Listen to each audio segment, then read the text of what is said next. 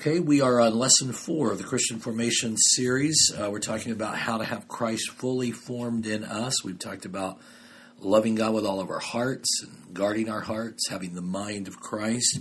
And in this session, we're going to spend just a few minutes talking about the need to have an increased influence of the presence of Jesus in our lives. John the Baptist said, "He must increase, I must decrease." John wrote, "Don't love the world, neither the things that are in the world. For the person that loves the world, the love of the Father is not in him."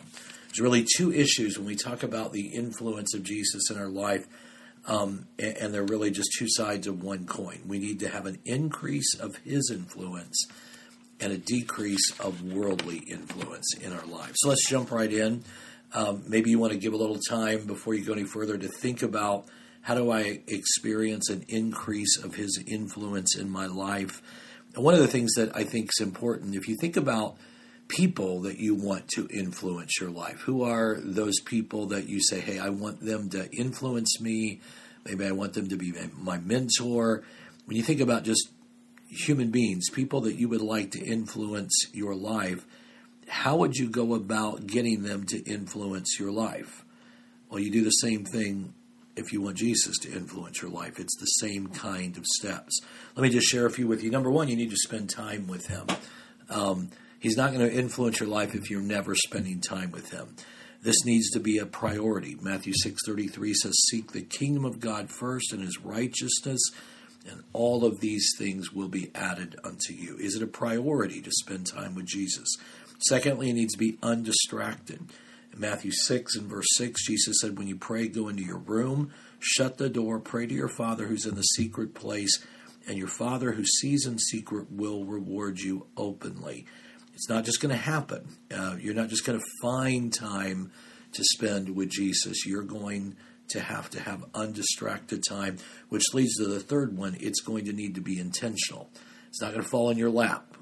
James writes, "Draw near to God, and he will draw near to you." First step you have to take. You have to be intentional and say, "God, I'm going to spend time in your presence, and I know that when I do that, I'm going to experience an increase of your influence in my life." And then fourthly, it needs to be more than you talking. Sometimes we think that spending time with God means running into our prayer closet and just starting to tell him everything we want and everything we need. But the psalmist says, "Be still and know that I am God." Sometimes, if we're really going to have him influence our lives, we need to have quiet time where we let him speak to us, where we allow his presence to permeate us so that we can know him more. So, number one, we have to spend time with him. Number two, we need to spend time with people who know him. In a hostile world, and we live in a hostile world, if you're really going to be a follower of Jesus, it is important to have support. The New Testament believers in the book of Acts were the minority. The Jews were against them. The Romans were against them.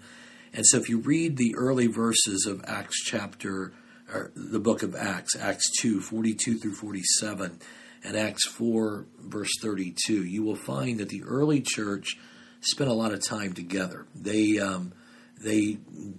were encouraged by one another.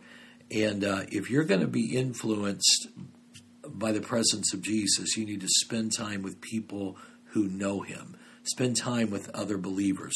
Secondly, in an independent culture, not just a hostile world, but an independent culture, it's important to have shared responsibility and the sharing of burdens. Galatians 6:2 says we are to bear one another's burdens, and in Hebrews 10:24 and 25, it says that we are to consider one another in order to stir up love and good works, not forsaking the assembling of ourselves together, as is the manner of some, but exhorting one another. So part of having the presence of Christ influence me is to spend time with other people, because I need to help share their burden and they need to help share mine.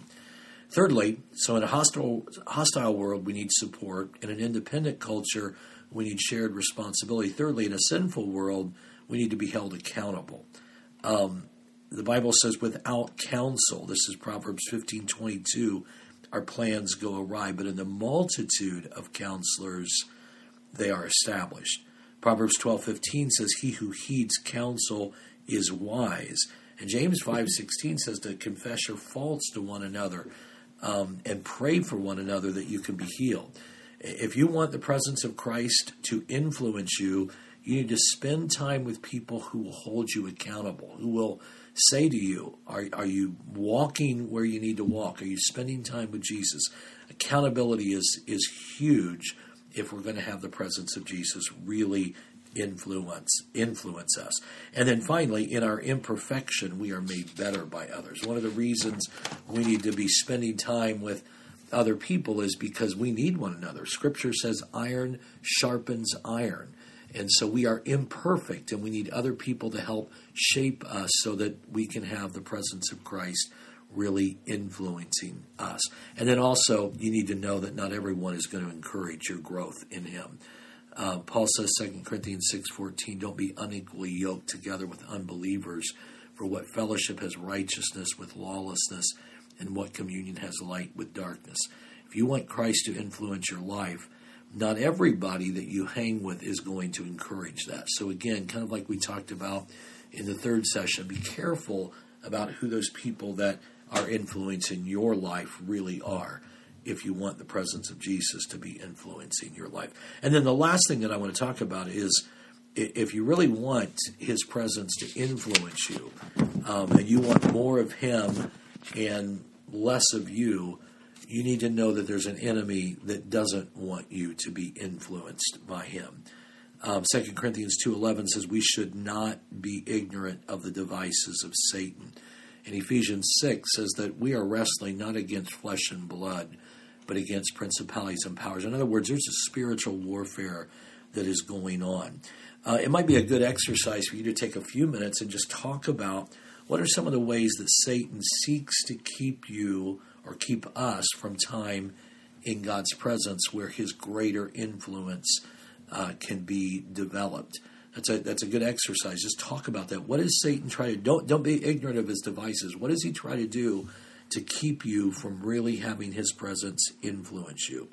Let me just share 2 or 3 things. He will tempt us when we're weak and when we're tired.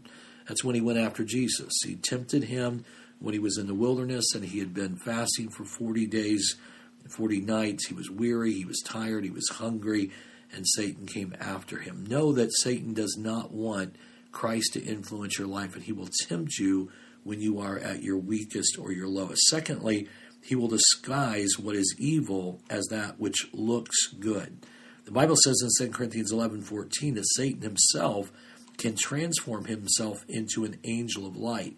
And so he can take things that are evil, try to make them look good, and get you caught up in those things, and then you lose the power and the presence of Jesus really at work in your life. And then thirdly, know that, and this is important, that Satan will encourage you to make the good things more important than the best things. He does not want the life of Christ to be the main influence in your life. And so he will try to he doesn't even mind if what you're doing is good stuff, if you're doing good stuff instead of the best stuff. In other words, friends are important, and our kids' sports are important, and our careers are important, our business is important, but they're not the most important thing. And if we get so hung up in those things that we are not doing the best thing, and that's spending time with Jesus, his influence in our life will never be everything that it really needs to be. And then the very last thing is you should know the things that distract you and take measures to rid them from your life. What are those things that distract you from the presence of Jesus? And they're going to be different for everybody. What are those things in your life that distract you from spending time in God's presence so that he can influence you? And then you need to take measures to rid yourself of those things that become those greatest distractions. I'd encourage you to make a list of those things that distract you, and then make a list of some steps that you're going to take so that you can pull away from those distractions and really make the pursuit of Jesus and his presence most important in your life.